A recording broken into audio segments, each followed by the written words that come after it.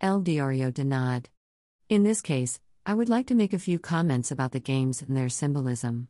In addition to their playful aspect, games contain much more content, so much so that they are also used for teaching and learning in the evolutionary process of the human being.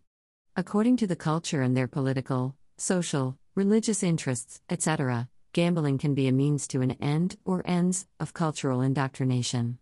For this reason, I was never interested in games. I always had this natural perception about their true nature.